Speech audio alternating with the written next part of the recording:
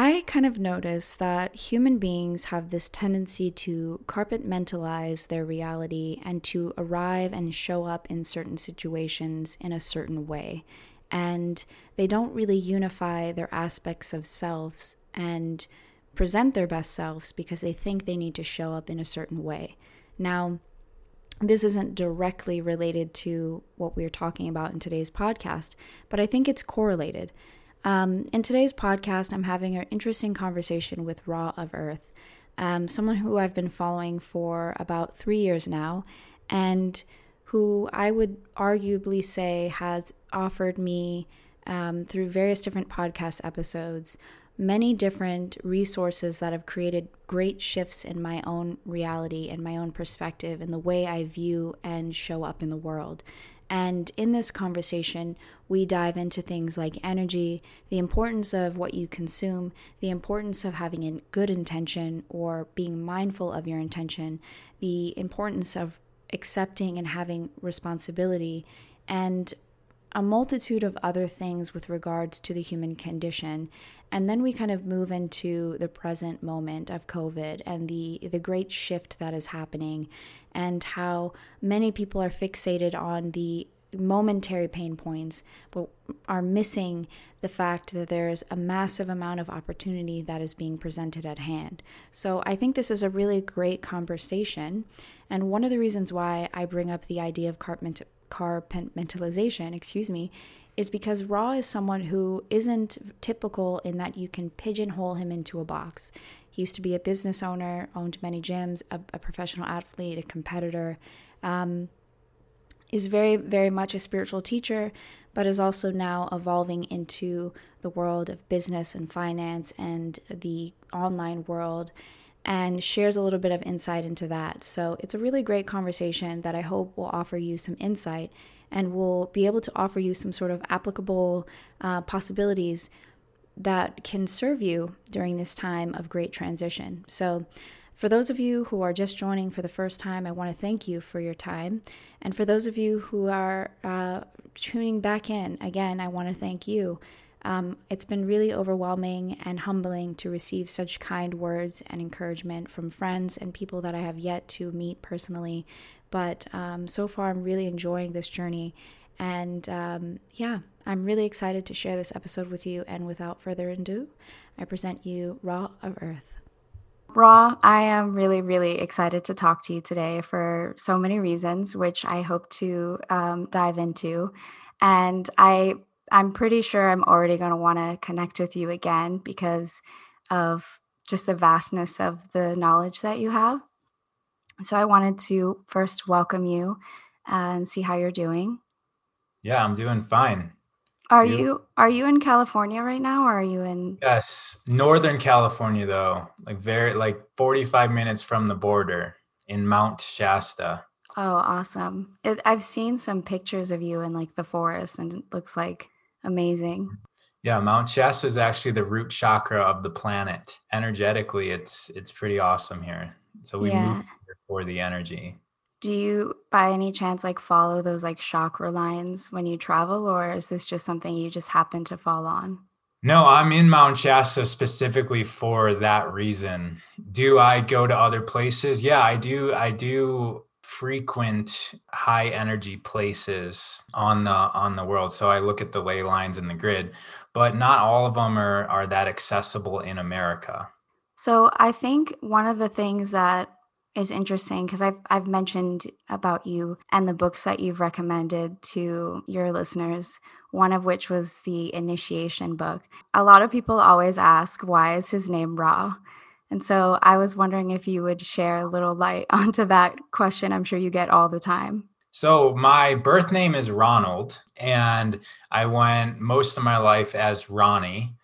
And as I was transitioning out of one phase of my life where I was like highly in the gym world and very active, very competitive, I wasn't really feeling connected to Ronnie anymore. And I was 33, 34 years old. So it was sounding a little boyish. So I went to Ronald, and I also it didn't resonate with me. And at the same time, I was going through Kundalini teacher training, which is it's a yogic, it's a method of yoga. And in there is an opportunity to be assigned a spiritual name by some guru.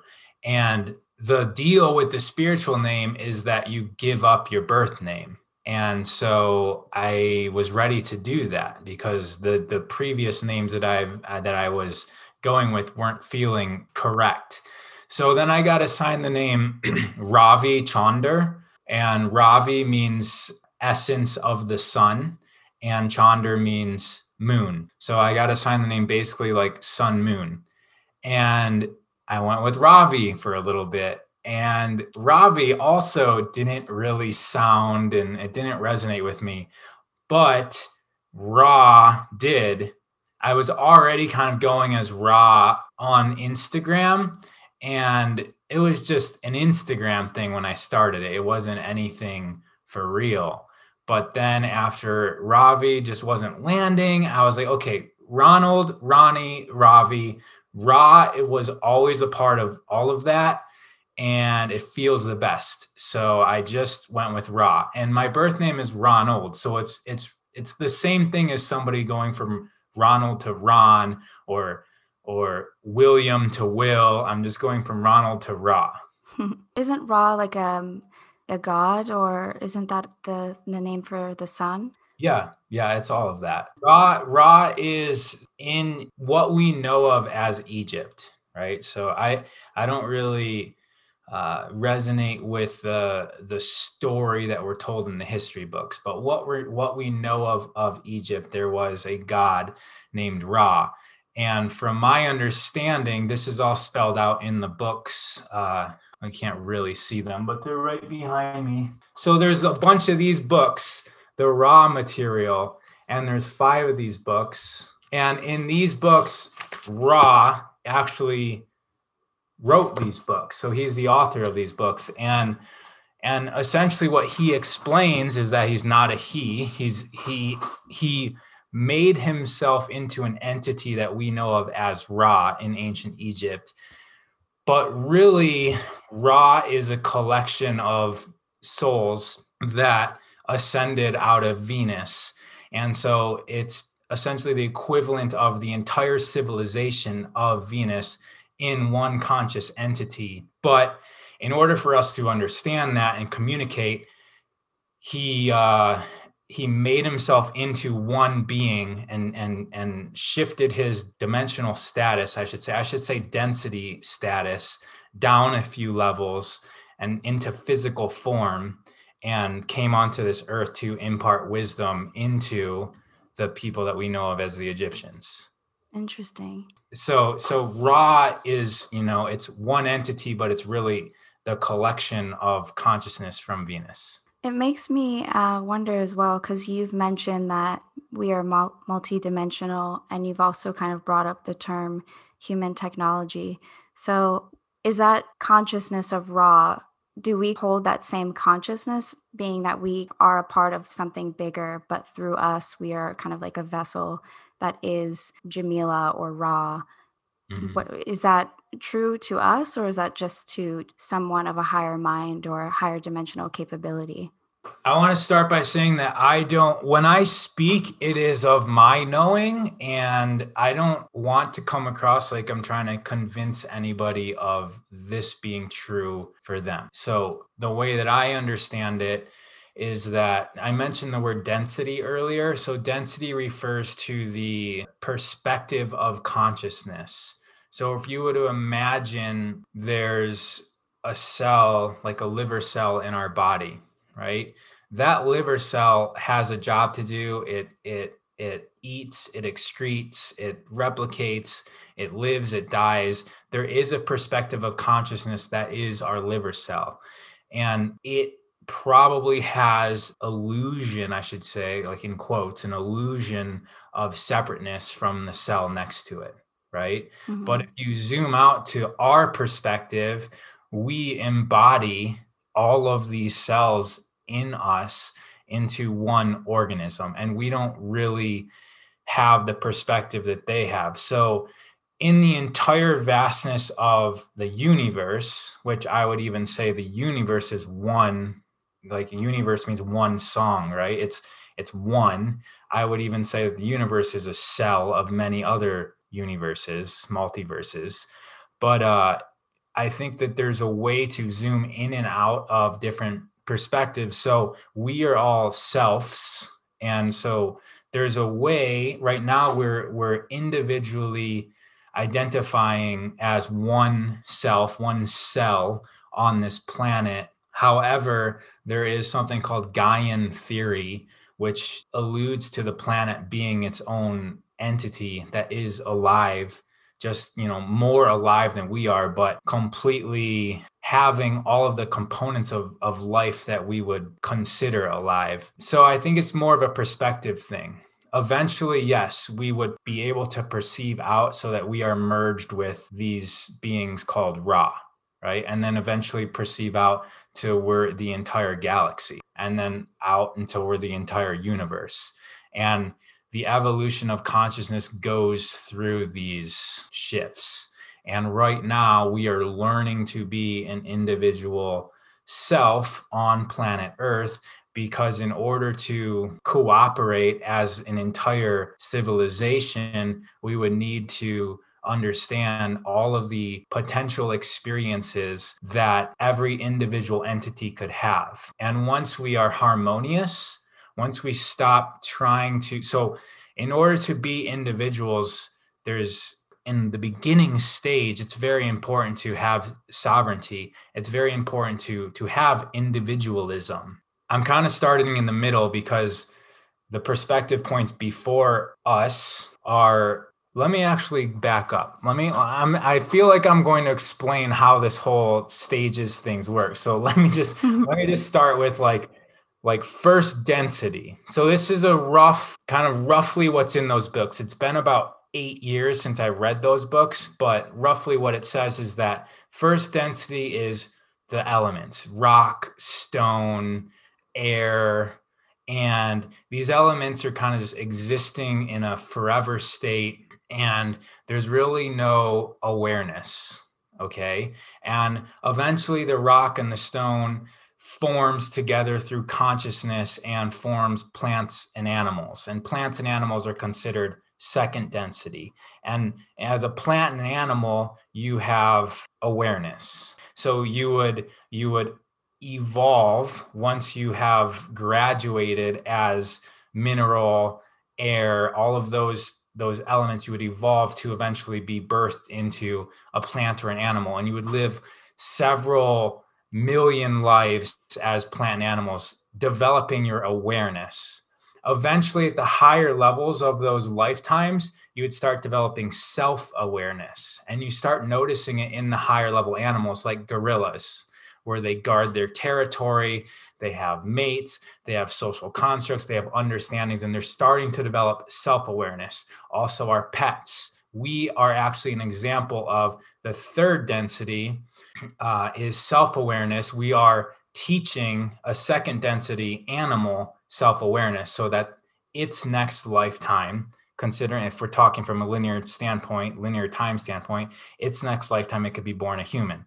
Lower level humans are very attached to self-awareness, to individual identities, because that is the whole point of this density. As we graduate through this third density, we start to learn harmony with each other. So higher functioning humans, we can say like over many, many multiple lifetimes, they start to learn that yes, they are a self, but they also can be harmonious with others. Because the fourth density, there's capabilities where we can feel each other. And so as a species, we will graduate into fourth density or go into a different dimension where everyone like us is in fourth density, and leave back everybody who doesn't have the capabilities, the prerequisites of harmony. Because in fourth density, what you feel, I feel. So the collective starts to feel everybody's pain, suffering, emotions, right? So now we're starting to connect as a species.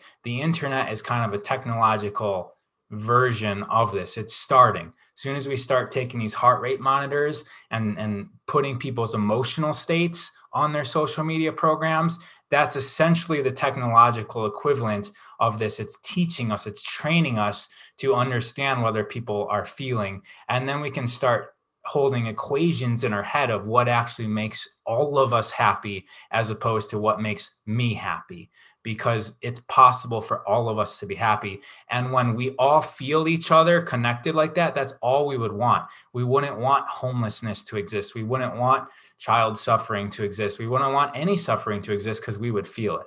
Okay. Once that is conquered, once we go through fourth density, fifth density, we start to know. When one person has a thought, the entire planet of people have a thought. Okay. And so you can start to see that third density is necessary to identify as individuals, so that as we start merging our feelings and our thoughts together, we can gain value from the person digging ditches, the person flying an airplane, the person who's learning in school. We can massively evolve as a civilization because we are tapping into all of the collective experience. That's fifth density. Sixth density, between sixth density and seventh density, we start to lose the need of a body. And that's where the term enlightenment happens, where the collective individual experiences are no longer needed. We have felt everything possible on this planet. We have known everything possible on this planet from all of the experiences, and we start to not need this physical form anymore, and we evolve into a bodiless entity that is completely connected with all of the experience. And this is where the notion of God comes from, because it is the all-knowing of what is possible on planet Earth. And so we are right now in third density, and we're traveling up this ladder. Eventually you get to just be light, and then recycle through into another octave of existence, which I don't know too much about. That is one way of explaining the meaning of life. There's many different ways of doing that, and it seems like a lot of different cultures have different ways of explaining the same thing, but they explain it in massively different ways. So it's really interesting. Yeah, it seems as though from the third density, the need to transition seems like it shifts from head to heart. And I think one thing that you mentioned was that the heart has profound language, and also it transcends just one density. So I was wondering if you could maybe elaborate on that a little bit, and just kind of tap in more, because I think personally, I think that a lot of people that I think are listening to this podcast are kind of new to these conversations. So they don't necessarily understand the connection between the human technology and also the emotional body. And from my understanding of your teachings is kind of like the heart is the gateway or the connector between those two aspects. So I was hoping maybe you could do your thing on that one. For sure. So back to densities, the levels of densities that I was just explaining, you're right. The next level is associated with the heart, and that's the fourth density. But actually the way the densities work go from root chakra, second chakra, third chakra, fourth chakra. Like the chakras, the main chakras, I should say, are associated with the densities. So yeah, we're going to heart next. And so the heart is interesting because it is, number one, it extends beyond our body. So when we really ask yourself, what is I? What do I mean when I say I? A lot of people think that it just is everything enclosed in our skin suit. And that's a really weird thing, because our heart electromagnetically resonates outside of ourselves. And also when we think about the heart would need to be strong enough. If it was just pumping the blood cells through the blood vessels, it would have to be strong enough to pump our blood through a hose. And if the hose was pointed up, it would have to blast up 6 kilometers. That's how strong of a pump our heart would need to be to push all this stuff through. So our heart is not pumping blood through. It's actually the blood cells are connected electromagnetically through our heart, and they spin. They vortex through our blood vessels directed by this electromagnetic resonator. So they're like, it's like the heart is the remote, and they're responding to what it's telling them to do. And we actually get hot because of those cells when we exercise, because those cells, they vortex through and they rub on the side of our blood vessels. It creates friction and that heats us up. Now, the heart is doing that within our body. It's also doing that into our reality. So that's where this whole function of I and what is self, because we are most definitely impacting the electromagnetic reality in which we exist. We are communicating with it, and it is communicating with us, because there really is no separation. We're all connected electromagnetically. And when scientists look into reality and they get a microscope and get a stronger microscope and get a stronger microscope, they really don't find things. They don't find like particles. They find shapes, and it's geometrical shapes of, they don't know, because if they keep on looking smaller and smaller and smaller, they just find forms, and it's like forms of all of the same stuff. I could say like light. It's forms of electromagnetic energy or light. And so we are all just the same thing. And they've done studies where they hook up people to a random image generator. Well, they hook up people to a machine that's measuring the heart, and then they show the people images. And the images are, it's like picture of clouds, picture of a car, picture of a field, picture of a baby with its head cut off, right? So it's like pleasant pictures, and then all of a sudden like some catastrophic picture, and it's randomly generated pictures. And what they find is that the heart knows when that catastrophic picture is going to happen before the machine even picks it. Okay, so the heart is also transcending time, is one way of putting it. Or the heart is connected / controlling the timeline or the realities. So our heart is very misunderstood, very mistaught. And so when we approach people who also have a heart of their own, we're essentially two fields interacting with each other. And there's a lot more communication in the heart fields than we are able to express with words or facial expressions. Not everybody has the connection from the heart into the brain. And that's what you're talking about. Like when we say move into the heart, all that really means is open up the perception, like open up the sense organ of the heart, so that we can feel into reality and feel the people who are interacting with their heart. It's a subtle thing, but it's a sensation that, yes, as we evolve as a human, even through one lifetime, it's a sensation that we can learn to bring on, right? That is as strong, if not stronger, than our eyes, our nose, our ears. And if you go into another density of being like a dog, they're actually more connected to all of this, right? They just have awareness. They don't have self-awareness, right?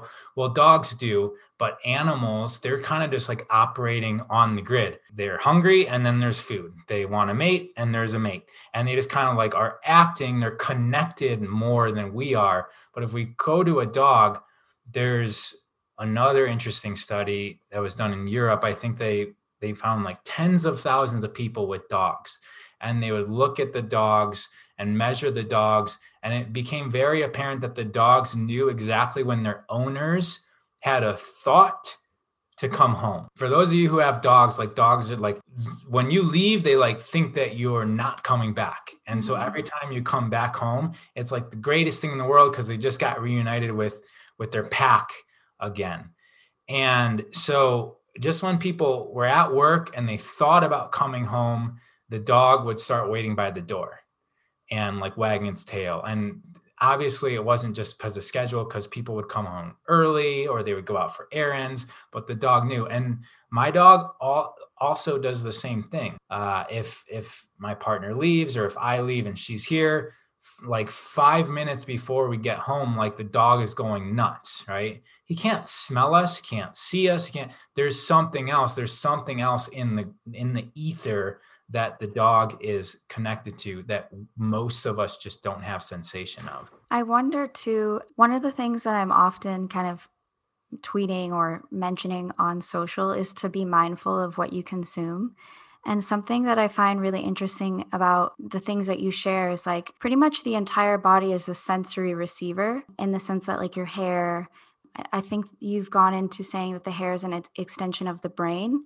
And the skin is also an extension of the brain as well. So I wanted to ask you what your thoughts are on the mechanism of the human body in terms of receiving, and also how do you feel engaging with the external world? Like when you watch a movie or when you're eating certain foods, how is that kind of consumption in various different degrees integrating into the body, and how does it serve or harm the body? Mm-hmm. So there is 3 main points I got from that question that I'm going to have to cover. I give loaded questions. So first of all, it's about intention. So as I start talking about this, I want everyone to know that as powerful that we are, if like, let's say you aren't at a state where you can attain very good quality foods, or if every single day you're witnessing or in conversations with not very high quality from a normal standpoint, not very high quality environment, you are the light source, right? Like you are the source of light. And as long as your intention is strong, you can override almost anything, whether it's a bad diet or a bad environment. And so knowing that can almost make you invincible to a degree.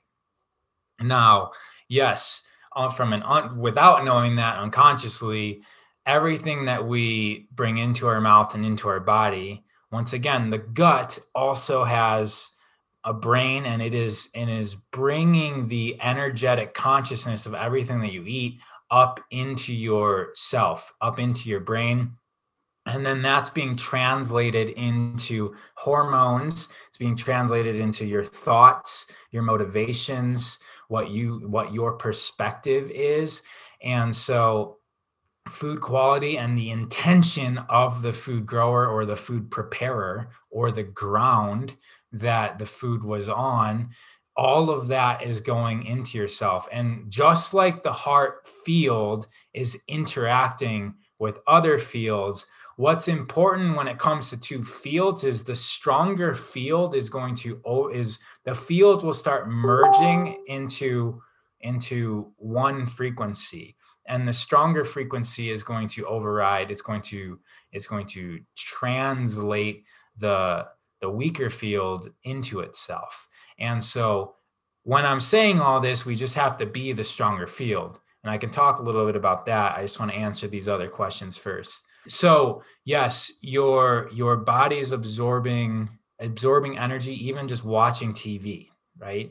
And it all goes down to the intent of the director, and that story is building emotions, it's building thoughts, and you're passively, like literally plugged into the matrix when you're watching TV. You're just sitting on a couch being passive, and you're being fed visual and audio data that is going directly into your system.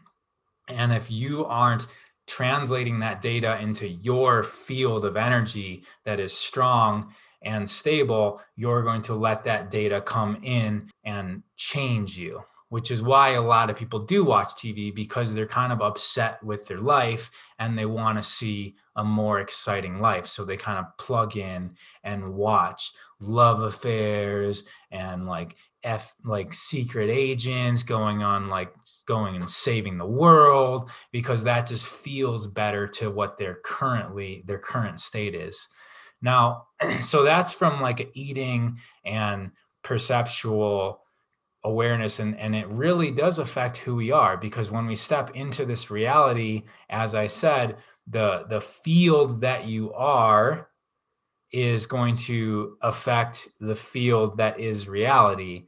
And the more alignment the head brain, the heart brain, and the gut brain are, the stronger your field. So it's the incongruencies that make you really easily a victim of this reality. Easy to feel like you don't have control of this reality when you're not in complete alignment. The body, yeah, the hair and the skin, these are more like they're bringing in, I would say, similar to, I want to say electrical, but it's deeper than electrical. But I would say the information that the sun brings in, right? We can think about the sun as electricity as opposed to a burning ball of fire. Okay, so the gravitational universe theory of like the Big Bang, that all is based on a gravitational universe where like everything was condensed in a ball and it blew up. And then there was clouds of stardust that condensed into stars, and the leftovers condensed into planets. It's a theory. We don't actually know, but there's another way of thinking of the universe as growing as opposed to just like destructively exploding, but growing, and the stars are like nodes in an electrically connected universe, and each star is sharing information to each other, and each galaxy is doing the same thing, and so everything's connected, both in like a speed of light version, which the speed of light is, from what I understand, not a constant speed. It has changed throughout the years, but then at one point the scientific community said like, no, it's going to be 183,000 miles per hour per second, and no one's going to prove that wrong.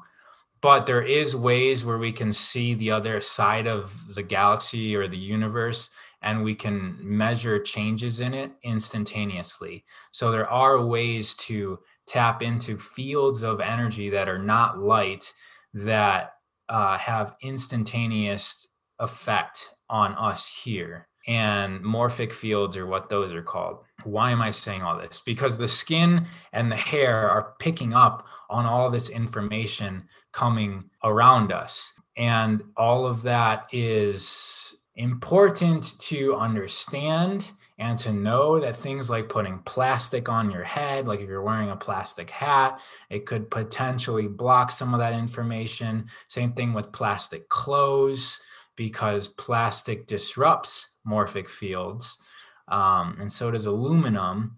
And so there's things to be aware of when you cover yourself with clothes, perfumes, and deodorant, and all of that stuff is likely disruptive to your human technology, not just for business sake for these big corporations, but it's likely disruptive by design, because this whole shifting reality thing, if it were real, let's just say if it were real, the people whose agenda is to maintain control of the population on this planet, their agenda would be to utilize the people to create a world where they are controlled, right? Because it's not that they're more powerful than us. They just know that we are powerful, and they use our own creator powers to create the slave state that is our current like economic way of being.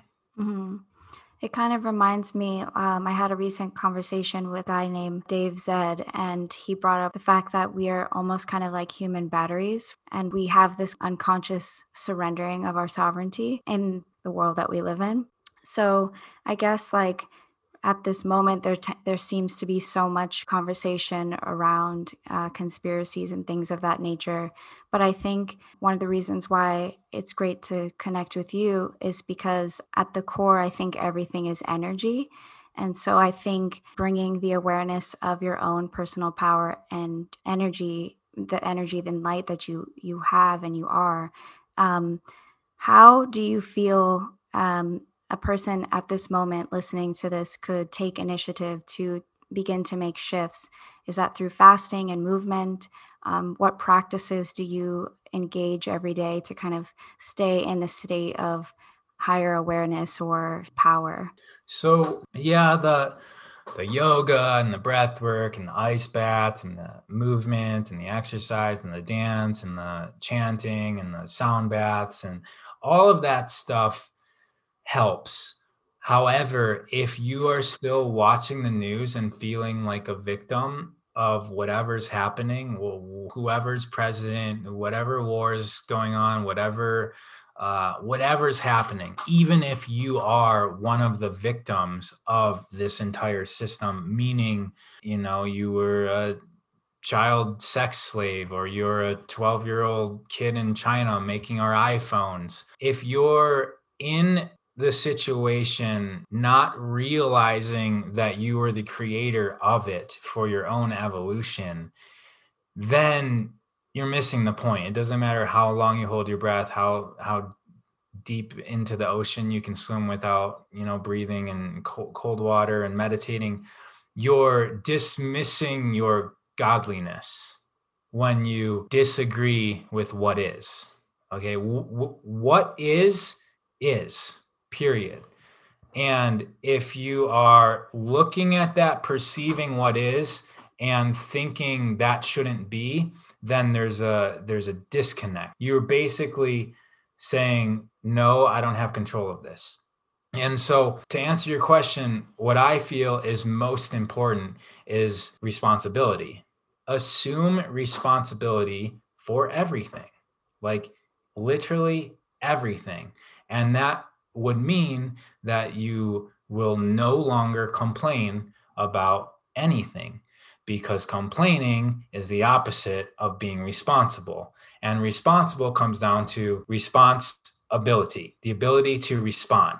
Okay. It doesn't mean that you necessarily agree with it. I mean, you do agree with it. How do I want to say it? It doesn't mean that it's harmonious to you, because you will have to practice to find the harmony in what currently is. And it's through that practice that you will become all, right? And when we talk about enlightenment, you become embodied by light, and everything is light. So in order for you to become all, you must accept all. And it's very difficult to do in this planet right now. But if you look at history, there's always been problems. There's always been murder and all of this stuff. But guess what? If you go into nature, you go walk into the forest, you see frogs eating dragonflies. You see wolves taking down deer. That's life on Earth, period. So just because we live in houses doesn't mean that the equivalent of the frog and the insect isn't happening to us. And yes, we are both the frog and the insect in many different things. I just mentioned a 12-year-old Chinese kid building our iPhones. Like, that exists. We're the frog eating the insect in that scenario. And then there's other scenarios where the government is taking advantage of us, or these higher dimensional entities are sucking energy out of our souls when we're fearful or anxious, and they want that to perpetuate. And to understand that if you were to design a universe that is self-perpetuating, the higher levels will feed on the lower levels. And that's just the way of a cycle. Like, the higher levels have to feed on the lower levels. Otherwise, there's no energy to go up. And so understanding our place in that, in the cycle of life, and not being so attached to your comfort, not being so attached to even your life. Like, imagine a leaf on a tree being attached to its life, right? Like, no, I don't want to die. I'm not going to die. I'm not like, and we, as an outside perspective, can see that the leaf is just a function of the giant organism of the tree, and that the leaf must die, and that the leaf is going to come back again the next season. And if you look at every single religion and every single culture, there is this concept of an afterlife or multiple lifetimes. And that's what we're seeing within ourselves. So understanding that this is an experience for us, and whatever your experience is, Everybody has the worst thing that's ever happened to them. Everybody has the best thing that's ever happened to them. So it doesn't matter how dramatic, how luxurious, how poor, how painful, or it just doesn't matter. Everyone has the spectrum of experience that they are experiencing as the individual. And knowing that this life was chosen by you probably before you were born, and that you came specifically to experience this version of life, and to understand that this is an experience, and to not close your eyes and shove it away, but to absorb yourself into it. That's that's where I would start. I would start there before like any movement practice and all of that stuff, eating well, all of that stuff is to help facilitate your ability to absorb this energy, because it is a lot to take on, and it's a practice, and it's hard to do. And so strengthening your nervous system and your subtle energy systems will allow you to be more capable, to be responsible, to be able to respond. I think when you speak of responsibility and then also kind of saying every in a way, how I understand it kind of is like everything is as it should, and the goal is to be in a state of allowance. That isn't the same as being passive, but being enrolled in the way that I look at it. Am I right in understanding that, or? Yeah. I mean, passivity is also ejection, right? You're not participating. Mhm. And so that's also the same as fighting it. Right. And also, like, we all go through stages. So maybe you do have to go through some fighting to get to the next stage, right? And as we go through stages of evolution, some things contradict what you may have done in the past to get through a certain stage of evolution. I would say that I've arrived at the place of acceptance the way that I am, because I spent my entire life fighting. I was a Mhm. hockey player since 3 years old. My entire standpoint of what reality was back then was to be better than other people. That was Mhm. like my, at any cost. And my role within hockey was to hurt the other team. I fought every single weekend, like when I got older, and fighting was allowed. And it was like, I'm just trying to break the bones of other people. And then I got into a competitive CrossFit career.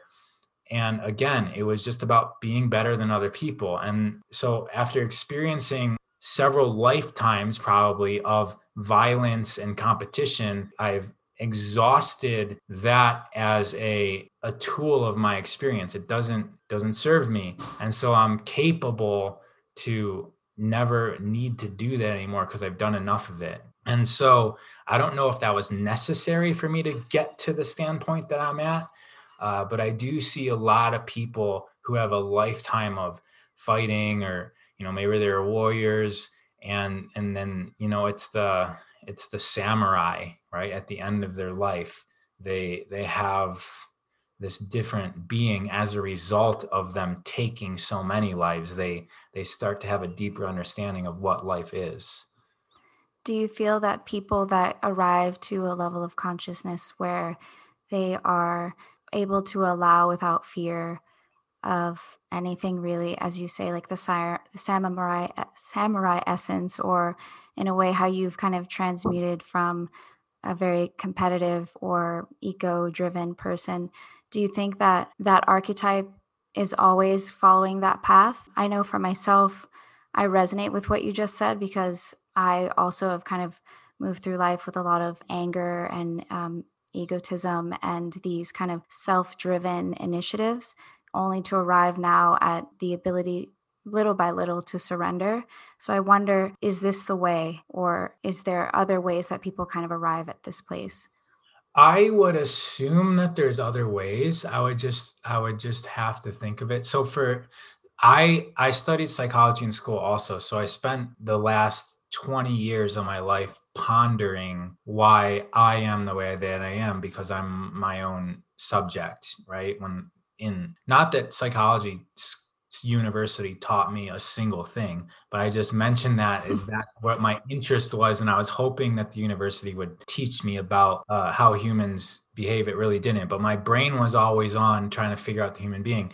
And I would say that, like I was explaining the densities, that the motivation for competitiveness and anger is the motivation to be individually strong and capable. And I think once you go through that and you realize that you are strong and capable, and pretty much that you've always been strong and capable, you realize that like all of the story of the fight was unnecessary. So that's how I kind of explain it to myself. Like the winner, right? So you got a wrestler, for example, who's training, he's waking up at 4 a.m., he's barely eating all day long, and he's running the bleacher stairs till his nose bleeds, and he's doing all this stuff, and he doesn't allow himself to feel like a winner until he beats everybody else in the state and receives a gold medal.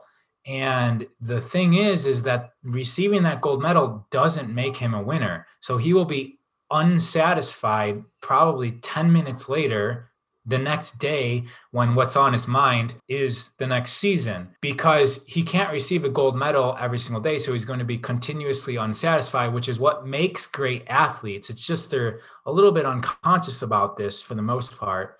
I'm sure there's people that are aware, but like what actually makes him the winner is his effort.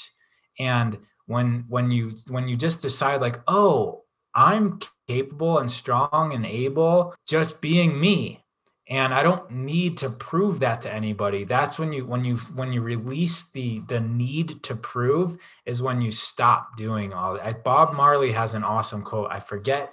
I say I forget a lot. But I'm unsure. It's like it says, the day you win the race is the day, like it's like when you stop racing is the day you win the race. Something like that. Mm-hmm. Because you never really win if you're actually trying to win. And so, okay, so that's my way of explaining reaching this. But I could also see how like a musician, a creatively minded person who never was about anger or competitiveness, but can even find the frequency and sound, and then translate that into the frequency of life, and realize that all of the emotions of life are just like the emotions of a song, and that there has to be high points and low points and silences. And so that translation and awareness coming into the world. So that's just another example of how somebody can arrive at this standpoint, not going through. So I think that no matter where you are, you can be going into the direction with your current capabilities and understandings. You don't have to like grab a hockey stick and go start hitting people. Yeah, I think I saw recently you mentioned in a video too that I think kind of goes along with this, is you said that if you were handed a Ferrari and you rejected it because you didn't think it should be so, you're basically rejecting the path of the universe, or like the will of what is intended for you. And contrary wise, if you reject what happens to you in a negative light, you are also rejecting what is meant to happen for you. So I think that this is a very interesting phenomena that you speak of. And I think very relative to the times, because I think a lot of people feel that what's happening in the world is like a personal attack. And so I was wondering if you could speak on that on a micro level. And then if you'd like, you can expand into the macro. But I thought it was a really cool thing, because most people usually focus on the positive, but not really the negative. So one thing they know from many, many discussions with people who are about to die is that nobody cares about the struggles that they had in life. In fact, when at the end of your life, or even just looking back at your life, you can see that the struggles and the failures that you have are like, that's the prerequisite of your success, right? That's what made you stronger. That's what made you know what not to do, or evolved your thinking around a certain subject. What the people at the end of their lives regret, well, what they only, like, the thing that's on their mind the most are the regrets of the things that they didn't do, right? So it's not that they regret that they went through a divorce. It's that they didn't do something. So all of the things, that these little deaths that we have throughout life, where it's an ending of a stage, when we're in that stage, it feels like the end of the world. And it's not. It's like I said, throughout all of history, there has always been turmoil, like always. And if there wasn't, like, what would be the point of life? We just come to earth to like sit on a beach and drink champagne every single day? Like, what are people wanting besides this? This is the color, as I said, the musician, right? Like, this is the song, universe, one song. Like, this is the song of our life. And right now we're dealing with what this is. We're dealing with like 5G being rolled out, right?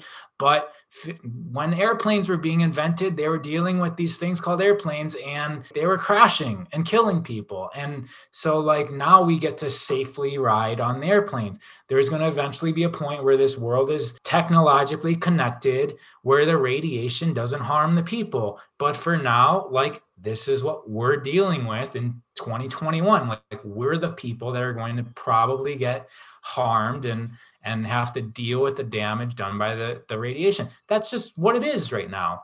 And so this is just part of life. And knowing that what we're going through now is going to make us, and I always love taking the perspective of my 80-year-old self. So like, if you're going, not that I don't really need to do this anymore, but it's like what I suggest other people do a lot is like, what would your 70-year-old self, would they care about this thing that you're making into a huge issue right now? Would they care about it, or would they actually spend this time creating, right? Like, there's a lot of potential right now. And what I see on social media is that people are focusing on all the things that could be wrong with the situation. But like, there's a massive transfer happening right now. And it's beautiful. It's so beautiful. And a lot of us have been waiting for this. We've been waiting for a shift. The way that the world was operating with, so last year, I was driving through El Segundo, which is right by LAX, and I was looking at these giant buildings. They weren't even that big, but they were just office buildings. And I was looking at these office buildings. This wasn't last year. This was 2 years ago. This is before COVID. I was looking at these office buildings and I was just thinking, why do these things exist? We have the internet. Why do literally thousands of people have to get into their car and drive to this building every single day, Monday through Friday of their life, to sit down at a computer to do some task, when they could very easily just be doing this at their home? And I was just imagining how inefficient our society is for doing that. And then COVID happened, and everyone who was non-essential lost their job. And what that tells you, if you're going through this loss of a job, is that the world is becoming more efficient. And right now, the people that are increasing the efficiency are people like Jeff Bezos and Amazon. That is drastically increasing the efficiency, right? You just go tap some things on your computer, and tomorrow a roll of toilet paper shows up, or your sneakers, or whatever. And so we all can participate in that. And so the memes where they're like, Amazon made $50 billion, like, we can participate in that. The world is a freeing up of human energy. And this human energy is right now expressing pain and sorrow of loss. And I think it's when people realize that no one's coming to save them, and no one ever was your entire life. We're taught, right? Their parents are going to save us. Their teachers are going to save us. Their employers are going to save us. We're kind of trained to think that people are responsible to us. When everyone wakes up to the fact that we are individual creators creating our own existence and our reality, and to stop waiting for a $1,200 or $2,000 or $600 check, and start figuring out how to take yourself, who's existing right now in an awesome time on this planet where we have the internet, we have the ability to connect with other people, we have the ability to fly anywhere in the world. And how do you make the world a better place? Because you just lost your job, where you just went into even teachers, like people not realize that one teacher can do the job of the hundreds of thousands of teachers all over like at some point there's going to be one person doing the job of those 100,000 teachers. There needs to be one first grade teacher, one scientist, one science teacher, one gym teacher on one computer broadcasting to millions of kids. And then what does that mean? It doesn't, like, people are like, well, what about my job? Release the attachment to your slave job and discover what could be, because we don't need 100,000 people doing the same thing. We need one person. Those 99,999 people can now make the world. It can evolve the world. And that's what we've all been waiting for and hoping for.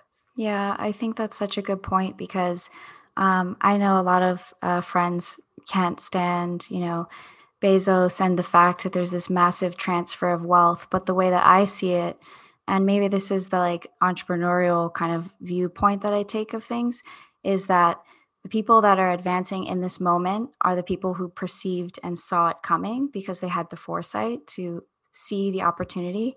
And so this gap that's being created is actually those who were enslaved in their job and tethered to the old way, old paradigm. And they are waking up to what's happening. And so now they have to recognize and, like you said, release and then take on responsibility in co-creating the world that they want to create now, because there are massive efficiencies. I personally dropped out of college, and everything I've ever learned has been through Teachables or YouTube videos or Zoom calls like this.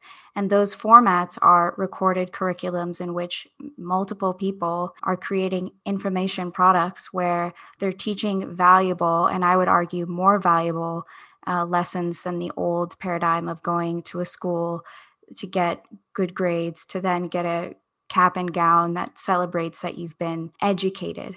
But I think that you make a really, really good point, and I think you said it really beautifully, because there's people who, before COVID, I used to work in the hospitality industry while also having an online business, and I couldn't separate the attachment to the job, the slave job that I had all my life, right?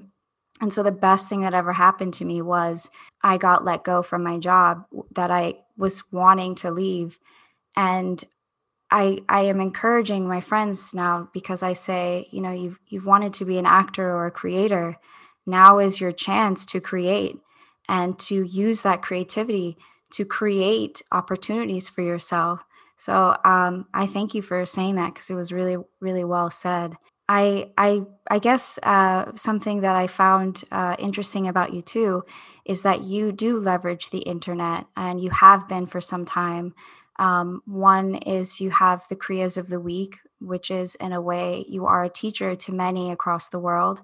How did you arrive at that moment to create the Kriya of the Week? I guess before we get into that, maybe you could tell a little bit more about what it is and how it came to be.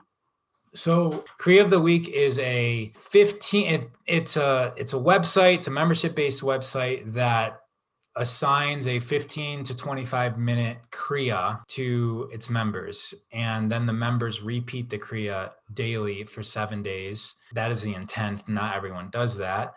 And then the next week they get a new Kriya. And a Kriya, in Sanskrit, Kriya means to do.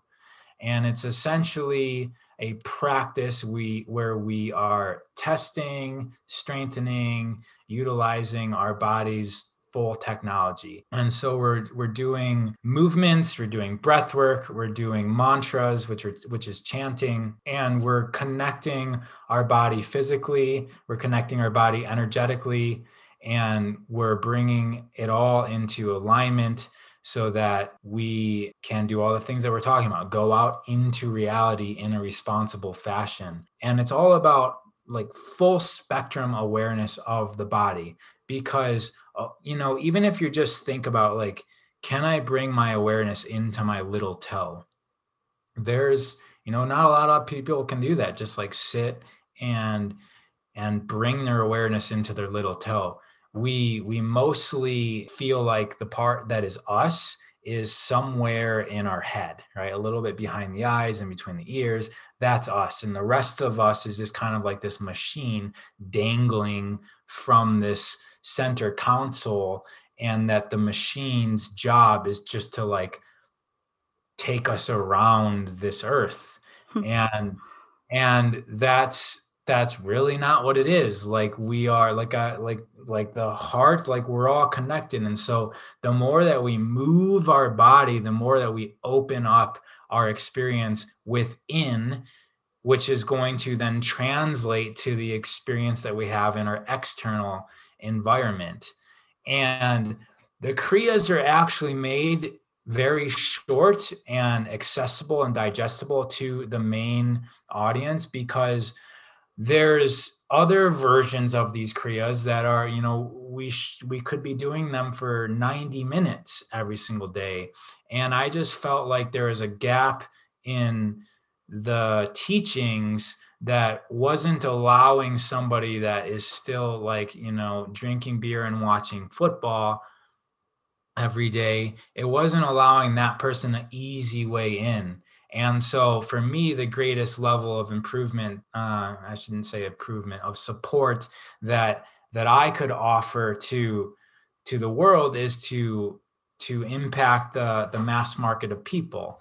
And so I'm designing these Kriyas in a way that is short, accessible for anybody to do. And if they want deeper understandings and a better, more intense experience, there's other Kriyas, there's other methodologies that they can go discover, but it's going to be a lot more intense than Kriya of the Week. Mm-hmm. And so some of the Kriyas are intense, but that's how I came to, as I was like, okay, I don't want to work in a yoga studio because I used to own gyms. So if I'm going to work in a yoga studio, I'm going to own the yoga studio. But I also don't want to start a brick and mortar business, because I know that the function of that is it's not needed anymore. We don't need yoga studios. You can get Alo Moves or Gaia.com, or just go to YouTube and receive better teaching there than you would at the person that just happens to own the yoga studio 1 mile from your house.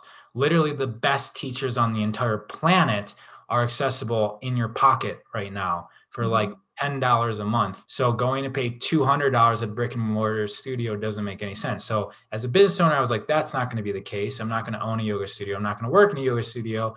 And I also don't have a lot of time. So I designed a perfect business for me where I get to go. I created all my passions. I get to teach outside in the elements. So the whole thing is designed where I film in epic locations. I go outside and I find locations that have good backdrops.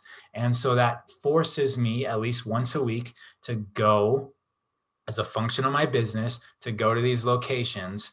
And I film a short Kriya, and I don't have to film a Kriya every single day. It's once a week. It's manageable within my life to do this.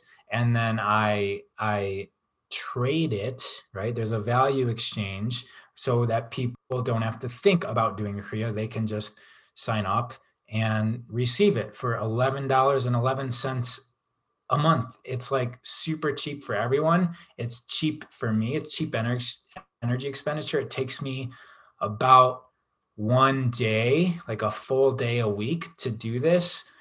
And I could definitely expand into this business, but I'm saying all this background stuff so that people can understand that I make more money with Kriya of the Week than a yoga teacher, and I could scale up Kriya of the Week. I just haven't, because I have another business that takes all my energy, but I could scale up Kriya of the Week and be making massively more money than I would if I owned a yoga studio that teaches this sort of thing. So like, there's opportunity for everyone, no matter what you do. And the great thing of everything that we were just talking about is that going down to rock bottom means that you have to figure something out, right? Mm-hmm. So it seems like everyone's going down to the point where they're at zero and then they have to figure something out. And I've been there before as well. And it's an awesome place to be, because the only direction is up. And right. So no matter what, everyone's going to rise. Whether they have to go all the way down before they rise is up to them. Yeah, I think also what's been a blessing as well is kind of the time freedom aspect too. Like I've wanted to create this podcast for like years. And I know you get to have a lot of free time to do really interesting practices. And I remember there was the one where it's like the paddling, or you paddle certain meridian points on your body and just different things like that. You did mention you have another business, and I think that one you have a larger team. I was just wondering, maybe you'd want to, if you wanted to share a little bit about that, and then maybe I can ask you a couple questions about the future and what you kind of hope to create from there. For sure. So I'm involved in network marketing as well. And so I have a giant network marketing organization, and we're aligned with a company called Purium. And I'll explain a little bit more about that, why I love doing it. For me, Purium and the network marketing portion, it took me many years to find alignment in it. And once I did, our organization took off. And right now we're successfully selling multiple millions of dollars of superfoods a year. And these superfoods are guaranteed money back to make impact on a person, basically blow your mind. You can return the products if you don't like them or just didn't feel like they, quote, worked. They're scientifically proven to do things no other foods can do. Primarily, like our big things is we've got the only superfood, or the only supplement, the only thing that's proven, that is even ventured to prove that it can remove glyphosate from the human body. And glyphosate is Roundup, which is produced by Monsanto, which is sprayed on all of our food, and it goes into our body and it destroys our gut.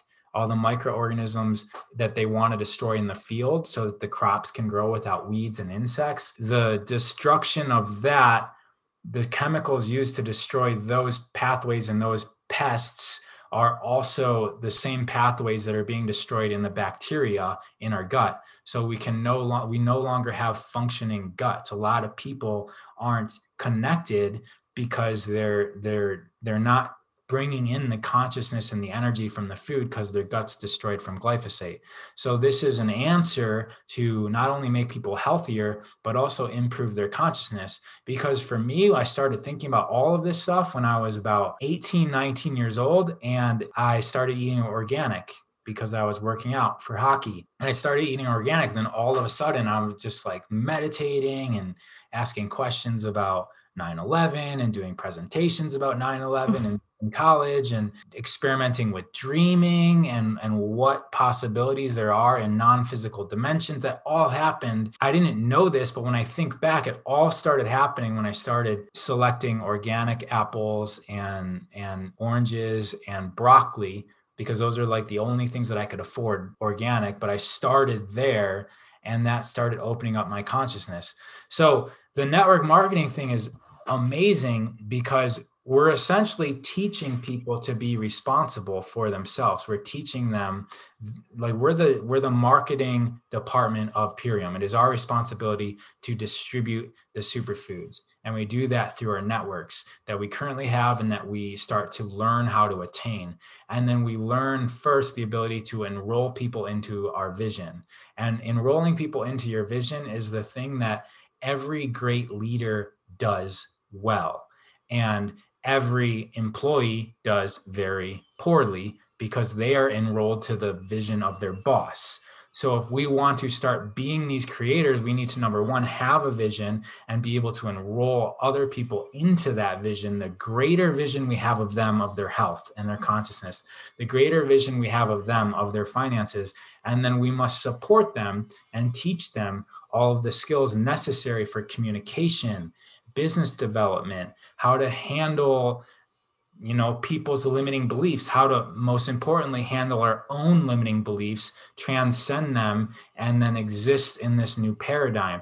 A lot of what we're seeing in the world right now is people are holding on to their old life, and they don't want to let go of that for something new.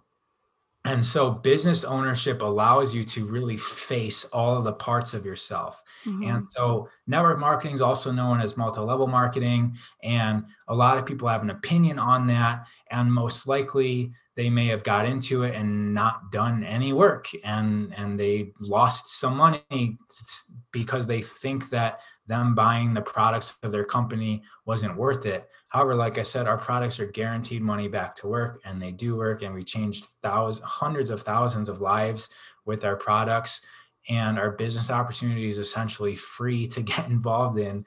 So it all just comes down to getting involved and then being responsible for yourself and your ability to be of value and of service to your reality. And the better value and service that you can be to reality, the more that you get paid. And for me, I'm making many times the amount with Purium than I was when I owned several gyms in downtown Los Angeles. And I was balling then. And so this has completely changed my story, my narrative of life. And I'm just beginning. I'm 2 months in. And so but yeah, that's what, I used to have my own opinions in network marketing. When I realized that, like, oh wow, we're creators, we have a vision, and we're creating creators, we're helping people realize that they can create their reality. That's when I like clicked into this, and I started being proud of what I do every single day, and I started being passionate about what I do every single day, which is essentially just supporting other people. I And think that's the closest, like that's the closest I can get to ascension. And so that's what I'm doing now. I think it's also important too because I personally used to hold kind of a negative paradigm or thought about MLMs, and I think that most people that don't really succeed because their intention, like you mentioned earlier, is to make money, not to provide value. So that's the first like mechanism of error. And then the second thing is also they don't align to what it is that they're potentially selling. And I think when you take that language of like multi-level marketing or network marketing out, it's the same function of business, in my opinion, as other businesses. It just has that label that to some people is kind of like a dirty or sticky label. But is your team or the people that you connect with, is that the Holistic Justice League? Mhm. Yeah. Yeah, Yeah. Yeah, you mentioned something. It is business. It's straight up business, and not everyone's trained in business. And I think it's better than conventional business. When I owned the gyms, there was three major things that I really didn't like. Number one was the overhead. The overhead was insane. I mm-hmm. could make $50,000, and I would have to spend like 35 to 45 of it on bills. I would have spent like 30, 40,000 on bills if I made 50,000. And also, I didn't like the fact that I had to be at a location. It was like very location dependent. I couldn't just go live in India for 6 months if I wanted to, even though that's like my soul like longed for it. I just like wanted to leave Los Angeles for long periods of time, but I couldn't because I was trapped to the business. And then three, most importantly, was the function of employees. All of my coaches and my staff, they became my friends, and it felt really bad paying them, $20, $30 a class. It's not enough for people to exist. They coach 20, 30 classes a week. They're making $600 to $900 a week. That's not enough to survive in Los Angeles.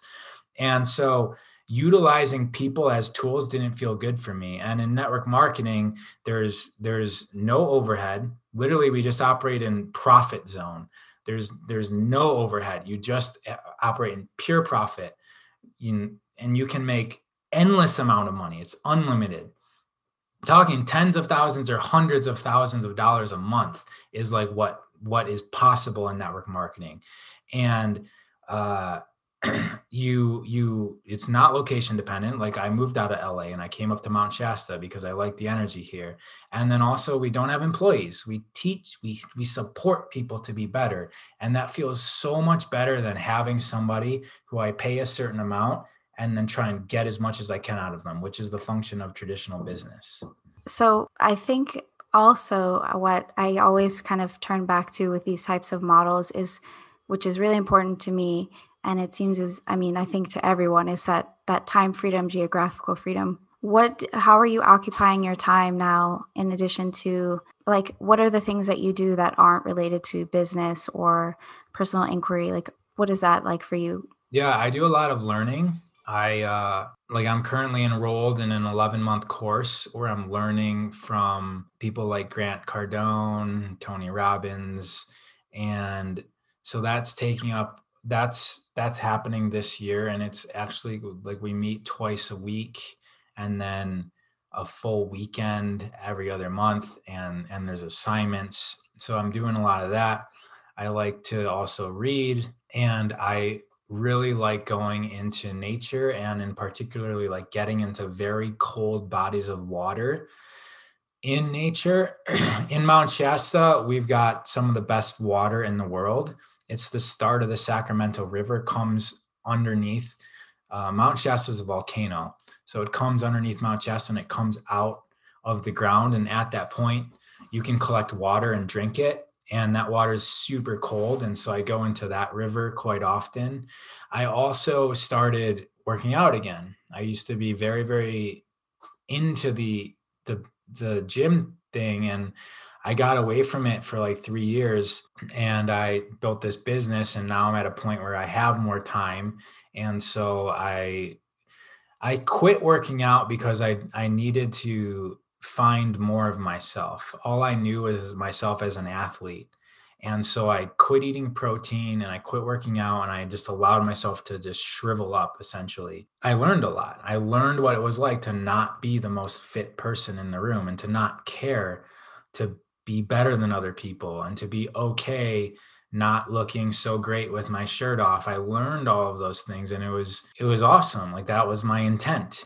And so now I am starting to feel like having a functional body is desirable. Like, I want it.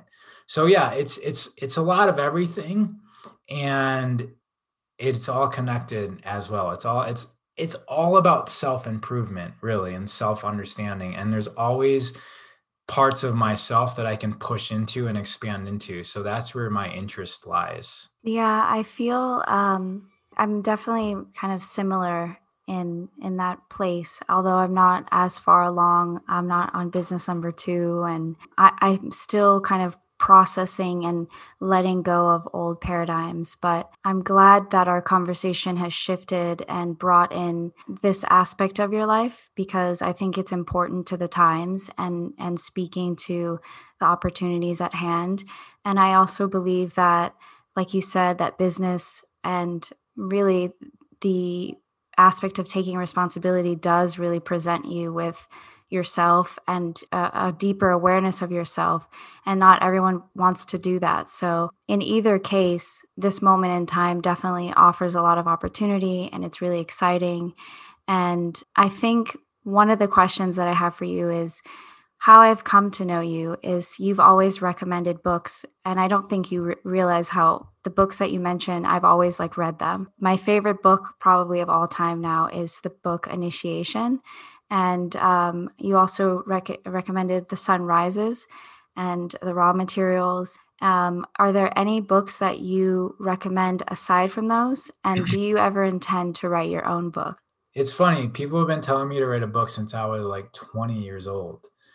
Uh, so I'm not sure about writing my own book. I'm not sure if it seems like the only reason why I would write a book would be for business reasons. And that's what everyone says. Write a book and you're the expert and you can get any interview you want and get a lot of press. And that all seems cool, but I'm not very aligned with that intention.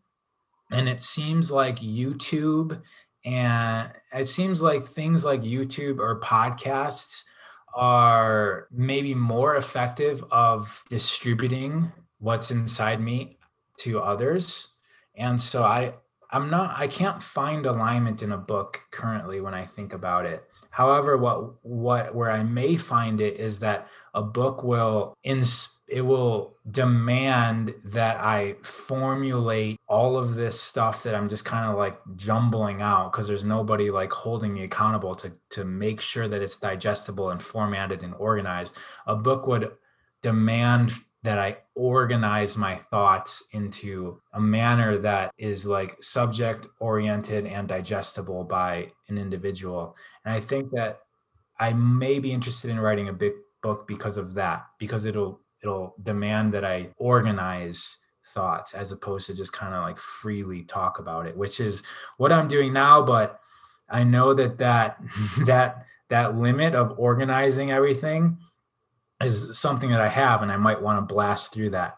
So there's one that comes to mind, but I'm just going also through my Audible because I don't really read books. Like, I mean, Initiation was a book that I read, The Raw Material was a book that I read.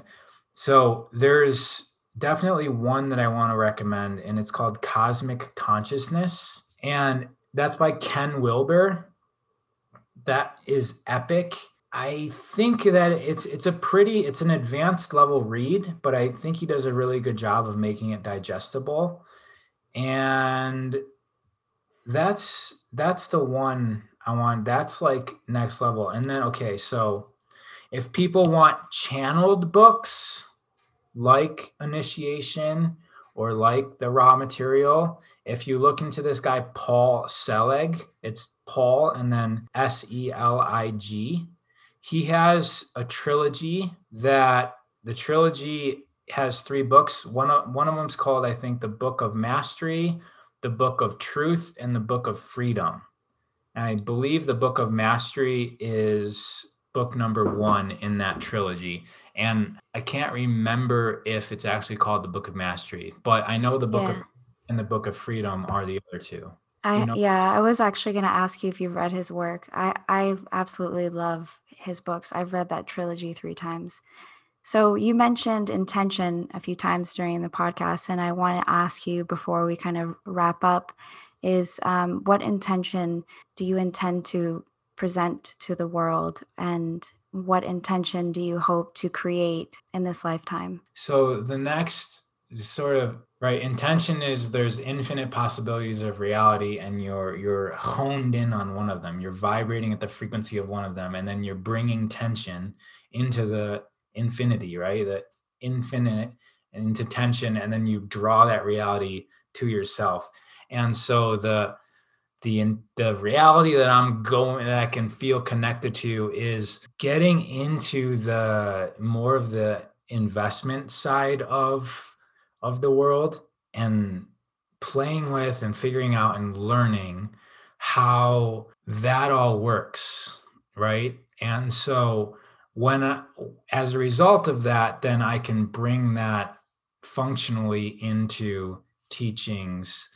And right now I have a little bit of experience on how you can use leverage of assets to basically make way more money than we ever could with trading our time. But even what I'm doing now, there is a job to do. And so I want to see how that all works and how that all ties into consciousness, because the greater that we achieve in any aspect of life, whether it's sports or music or meditation or financial, the greater that we go, eventually you're in levels that are like, how can I say, there are spiritual levels. And like Michael Jackson, for instance, he wasn't just singing. There was like, he was at this phase of his art where he was like drawing in, I mean, some sort of energy outside of himself and like blasting it out into an audience, and putting them into like a trance state that you would experience in like a church or in a massively deep meditation. And so I feel that there's that same level of existence within the financial world. And the world right now seems to not have enough people operating financially at that level. And so I'm working my way up through the ranks to figure out where that exists. So, maybe there's a trail where others can go, and there's probably trails already. And so that's kind of where my intention is set. Cool. Where can people find you? So main channel is Instagram, and it's raw_of_earth.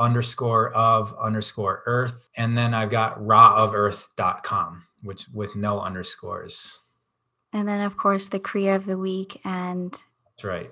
the, how do I say your other business? Priam?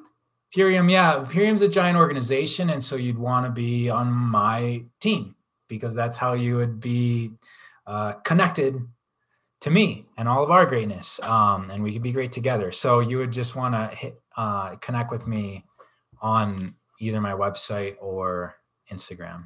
Cool. Any last words? Nope. This was really cool. I enjoyed it. It's been a while since I've done podcasts, and I have 3 scheduled this week. Awesome. It's nuts. Yeah, no, it was really great to connect with you. And I'm a big fan of pretty much all of the stuff that you put out. And I'm enjoying seeing you shift and move into these different spaces. So thank you so much for your time. And I guess this is that time where we say goodbye on podcast. Great. Well, I enjoyed it. Take care, everyone.